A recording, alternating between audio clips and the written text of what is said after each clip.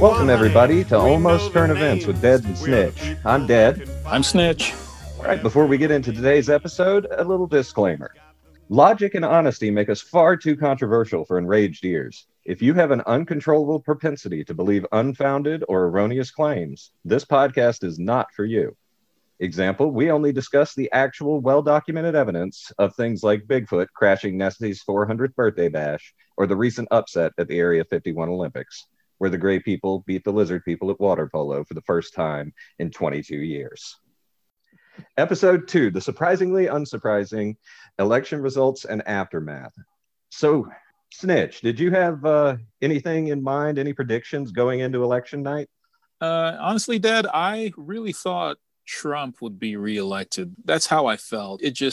I don't exactly know why I felt that way or what caused me to think that way, but I really felt like he was going to be reelected. Well, I was not sure. It's the first time in years where I haven't made a definitive prediction before the election. I had a lot of friends and colleagues and stuff that thought it was going to be a great red wave and he was going to win by a bunch. And then I had other ones who said, Biden's going to trounce him. Because I was hearing that from both sides, one of the guys I was talking to, he was a Trump supporter, and he was just like, "Oh, Trump's got this by a landslide." And I was like, "Buddy, it's going to be close." I was like, "It's all going to hinge." In my mind at that time, I was like, "It's all going to hinge on Pennsylvania," and at that time, I thought Wisconsin. I thought he was going to take Georgia. I knew he was going to take Texas. Florida, I didn't really question too much until the results started coming in, and then they shook me up for a little while, and that was my prediction. It was going to be close, and I thought it was going to be so close I couldn't call it. Of course, turns out other things happen, but it's been interesting. It has, but to say the least, I wasn't surprised as much by the results or the aftermath, really, and I think that's what we're about to get into, is because the stage was being set for this for a while, in my mind. So apparently pollsters can't hit the broadside of a barn. Yeah. That's two presidential elections in a row where they just massively messed up. And there's a lot of implications to that. It's not just the population that is moved by these numbers that pollsters throw out, but it costs campaigns a lot of money when polls are wrong. Case in point, the battle between Lindsey Graham and Jamie Harrison, the Senate battle. The polls leading up to that battle, most of them were in favor of Lindsey Graham, but only by a few points, like 2 to 4 points. There was one poll that I read that actually had Jamie Harrison winning by 2 points. And because it looked so close, the Democratic Party spent almost $100 million on Jamie Harris's race because they thought they had a chance at winning. That's amazing. Almost How much 100 money million. I haven't looked at the exact number, but I've heard that figure thrown around by a lot of other reporters and things across many networks. So I know it was somewhere around 100 million. Harrison lost by 10 points. So that was basically burning money on nothing. And so these poll numbers really affect that. They thought they had a chance of getting Lindsey out. So they spent a vast amount of money on that one Senate race. It's about the same story with the Mitch McConnell and Amy McGrath race. They thought they sort of had a chance there. I don't think it was as close as the Lindsey Graham race was. I mean, they blew another 100 million on that race, and Mitch McConnell won by about 10 points. So they just caused the Democratic Party to burn a bunch of money where they didn't need to. And that affects the race. They could have spent that money somewhere else where they did have a chance. And then also, what on earth happened in Maine? There was not a single poll, not one, that had Susan Collins winning in Maine. Wow. Not one. Not by a long shot. So these polls were so far off in so many areas that it's just insane. So Snitch, are you ever going to trust a poll again after all of this? To be honest with you, Dad, or I'm never quite sure who's being polled when I see these stats. In a way, I've never quite trusted them to begin with. So I see them and I wonder who's pulling the strings. I wonder if some of the polls and the results from early polling are to help persuade the nation in one direction or another.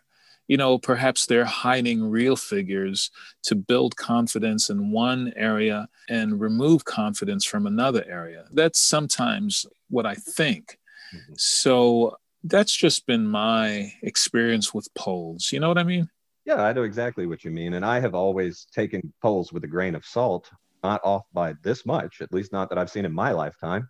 And Yeah, I understand that it could be a way to try to manipulate. Also, how they posture the questions could affect the poll as well, sure. depending on who's Yeah, giving the poll. Some polls are more fair that I've seen, but I just don't know, man. They were so far off.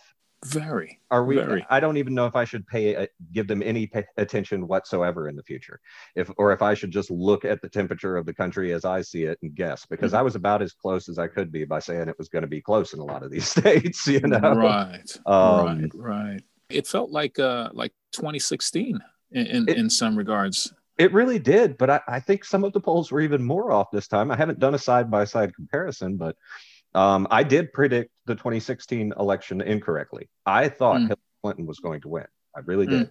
And I was shocked when mm, Trump beat her by a good mm. bit. I mean, basically Yeah, by almost the same amount of electoral college members as Biden's sitting with right now.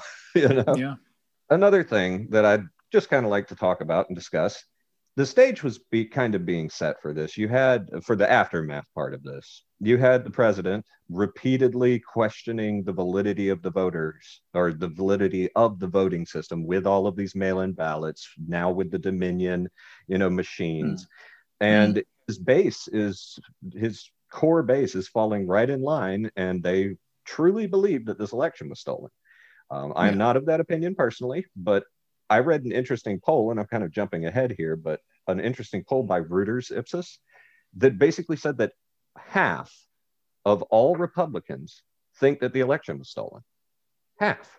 So Mm, basically, about a quarter of the country believes that this election was stolen. mm. What do you make of that?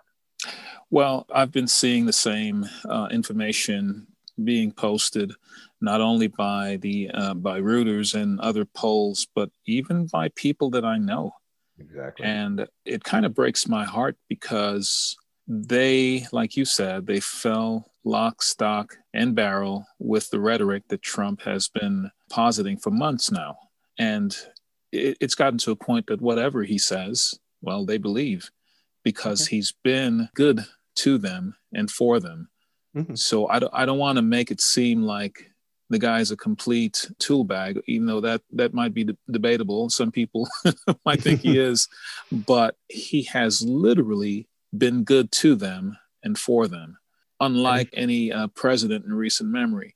And what that does for the electorate and for the populace is that the things that he says, they will tend to believe it and will dismiss any gaffe as, well, he's a great chess player and he's saying this thing to get this other reaction so he can make this other chess move. And so there's nothing that he says or does that is not super calculated because, he's a master of the art of the deal and all these things. So when he says that the election was stolen and it was all rigged and it was all against him, I can see where his supporters will take that to the bank and say, yes, I can totally see that. They've been trying to get him from day one. They hate, the American way and they're just evil people.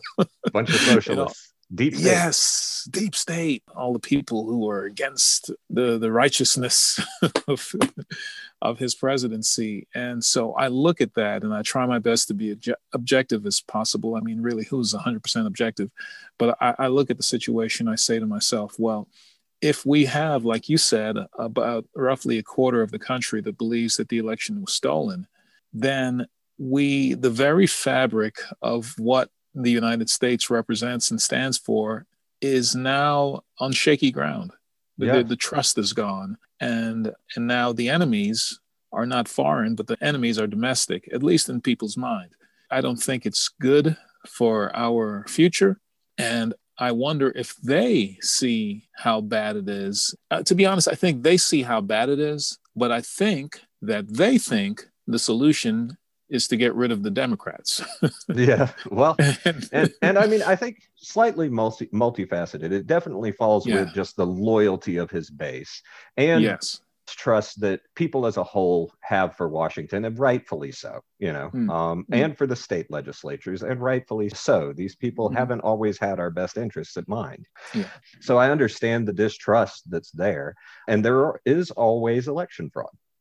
there's always election fraud. There's Good cases every single election of people, being prosecuted for fraud. Dead people vote. In fact, I've seen jokes lately that say, maybe people should start marketing to the dead people. Maybe some of these politicians should start trying to market for the dead vote. But you see that every single year. You just don't see it on the level that is necessary in order to flip this election, in my mind. Now, and I know we've said this in private before, but Snitch 2020 has expanded the realm of possibility in my mind greatly. I mean, I think that goes for everybody. If somebody had told us a year ago that the government would literally tell us to all stay inside for months, I don't think anyone would have believed it. You're right. You're absolutely right. And so, is it within the realm of possibility that there is massive voter fraud?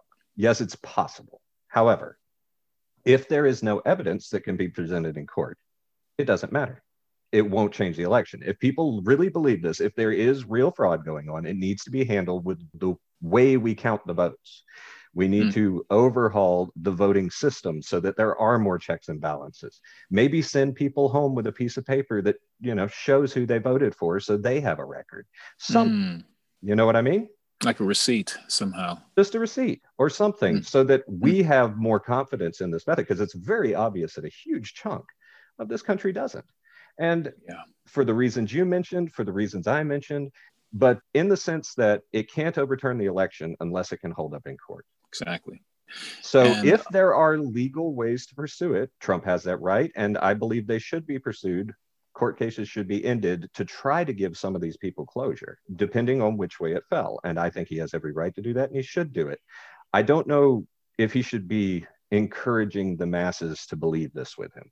I think it's going to hurt us in the Georgia Senate race for the Republicans that's coming up, the runoff race in a couple of weeks now. Or, well, I guess we have a month and some change. But it's going to hurt that, because if people don't trust the voting system, why go vote for the senator? I mean, why even show up if they're just going to rig it? So it damages other things, too, in some of these other races that could really help the Republicans and maintain control of the Senate.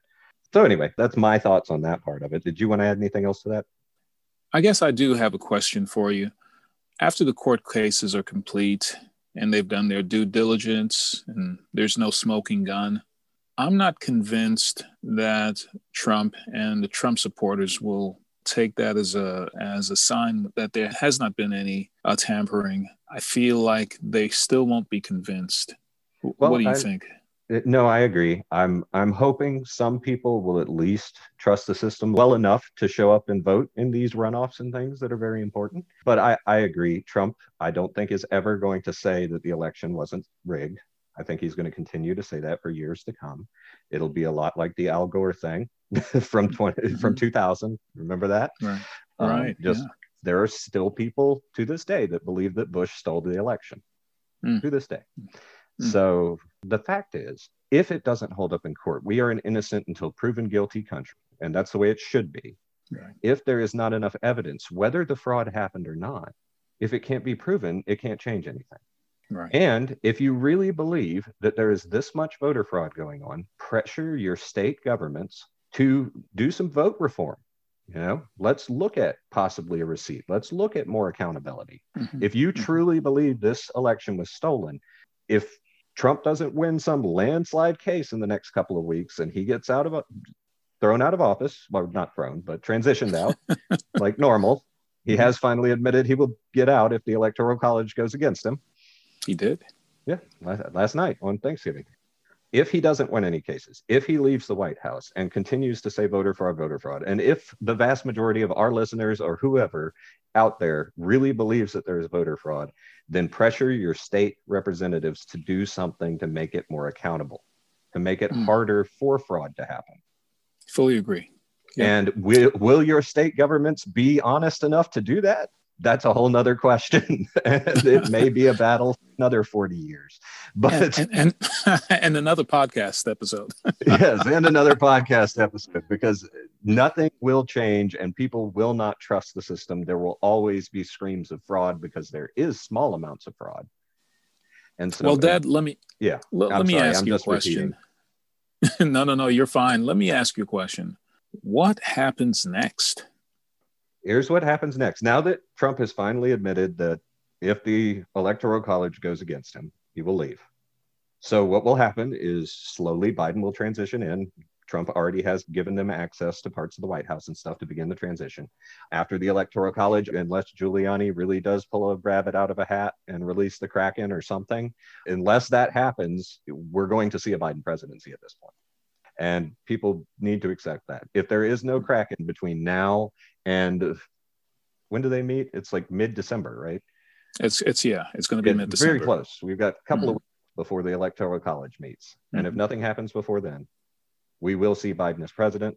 We will have another podcast dealing about just how sleepy a Biden presidency will look. Yes, so I'm not going to go too much into that right now, but because that's a whole nother episode and we got a lot to talk about there, especially now that he's making some cabinet picks. That's right. Hint, hint. Yeah, y'all should come back for that one. It's going to be good. Yeah, but what if there's a Kraken? What if the Kraken does show up? I mean, that's intriguing to me. If the Kraken does show up, it needs to show up. If this is actually happening, it needs to be fleshed out because that's not right. We are supposed to be governed by the people. The vote is supposed to be sacred. So if a Kraken does come, if Rudy Giuliani starts submitting hard evidence that what he's saying is true, or it makes it to the Supreme Court, they win a battle. But if they win, then we will see extreme unrest in major cities. It will be scary because you have a lot of people that are now lulled into the sense of, okay, but we won, Biden's going to be in. And if that got overturned in people's minds, I know in places where we've already been seeing riots, we're going to see more riots. Probably even more places because it would be such a shock to so many people because you have the two camps. You have the group of Trump supporters that live in the Trump bubble and just cannot believe that he lost. Yeah. And then you have the bubble of Biden supporters that will just not be able to believe that he won. It would be pretty epic, not in a good way, though, I don't think. I got another question for you. Go for it. Would it be unethical if I start designing some silkscreen T-shirt, with the Kraken on the front of it, some verbiage that says "I'm back," or I haven't thought it through yet, and try to market it. Some silkscreen T-shirt designs, with the Kraken on the front, Kraken on the front. Release me, please. Or just Giuliani, please let me go. That would you might be a little late because you'd have to develop it and get it sold before the middle of December. But if you had thought about that the day after, it would have been awesome. We probably could have made millions. Well, I'm thinking if it does go, if the court cases does show smoking gun malfeasance and in the system and. Yeah, well, then you could do the Kraken like eating a city or something. Yeah, that's right, because people will be proud to wear that T-shirt then. Oh, yeah, they will. So it would be interesting. I do not think that is the most likely scenario, but I have been wrong before. I just think it's too far out of the realm of what I think is possible, even though I know it's still in like the margins of like, that could happen. People do cheat, but I just don't see it. I don't see it. And I haven't seen enough evidence actually being presented. Me personally have not seen enough real evidence presented in court to show that happened. Speaking of the court cases, another thing I wanted to ask you, a lot of the claims, they're like things out of a movie. It's like this person colluded with the communists in Cuba. It's just, so much of it is... Giuliani actually quoted my cousin Vinny in one of their press conferences. You know that, right? No. Yeah. He actually got up there and was talking about the movie My Cousin Vinny, where Joe Pesci, I think that's who plays in that, is standing and holding up two fingers and asking the witness if they can see him, kind of thing. And she says it's 3 or something like that. He quoted that at the beginning of their press conference. Wow. So it's not just sort of like a movie. It is a movie in some cases. But yeah, I mean, they come out with this stuff, and then there was a comment from the female lawyer that they've distanced themselves from recently. What was her name? But basically, she wouldn't give any details on the case. She was being interviewed on some interview. I just saw a little snippet of it. I don't even remember who it was, but she was being interviewed, and she basically said, I think it was Wednesday of this week, she was going to be putting forward a case in Georgia of biblical proportions. Yes, Sidney Powell. Sidney Powell. Yes, thank you. Yeah. I don't know why I'm not senior, but I have senior mind. I shouldn't say that. Take that out. That'll tick people off. Yeah, you just alienated half the. I did. It's like all these 60-year-olds listening to us, like, click. Oh man. Okay, but yeah, Sidney Powell was actually mentioning biblical proportions for one of her court cases, and I don't know which one she was talking about. I haven't looked into it since then. Got kind of busy with Thanksgiving and everything. Sure. Yeah, she's I hate to admit it, but it's been fun listening to her speak. I just sit there. She keeps it entertaining, man. It's very entertaining. Yeah. Okay, I've got one series. Did you have any other questions that you wanted to go over? No, that's it. No. Okay, I've got one really serious one for you. Go ahead. Have you finished your Christmas shopping yet? Great question. So let me tell you about my Christian heritage. I became a Christian in a very conservative, independent Baptist setting. Well, this is Georgia. This is the Deep South. So the term independent Baptist there's nothing uncommon there. But they were so conservative that they rejected Christmas, Easter, Halloween, and some other things. And with a good, sound biblical reason. Jesus Christ was not born on December 25th. And if you did the history, you'll find that Christmas comes from pagan celebrations that predates Christianity, and so forth and so on. I know all the history there, and I know all of the Druid and Germanic practices and how they were incorporated into Christianity. I'll spare you the details. Oh no, I know about it as well.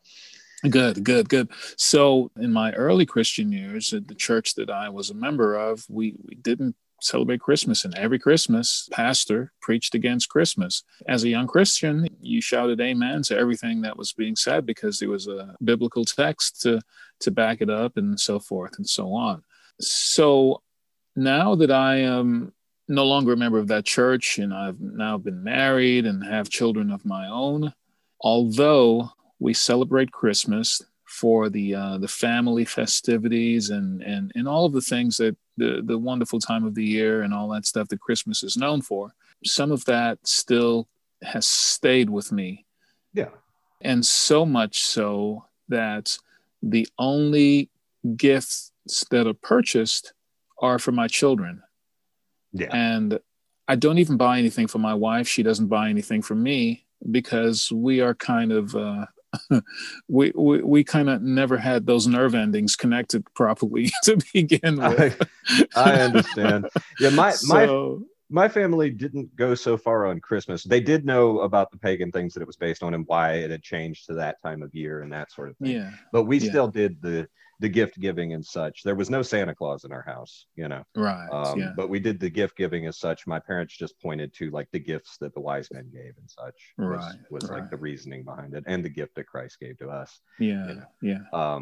And so that we did that one. Easter, we also did, but it was always called Resurrection Day. We never called it Easter. And Halloween, right out.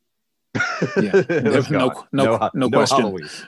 No such thing. Yeah. And so it was like, that was our childhood as well. Not quite as anti-Christmas, but they did make sure we did the Christmas story every Christmas. They taught us that.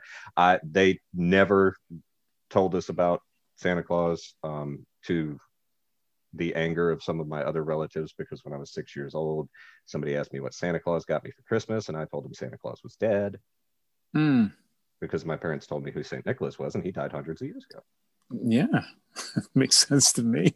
And I'm sure that your relatives were ready to call, the Child Protective Services. They all turned around and looked at me like I had killed him. I was like, Santa Claus is dead. What do you mean he's dead? But, child abuse. Yep.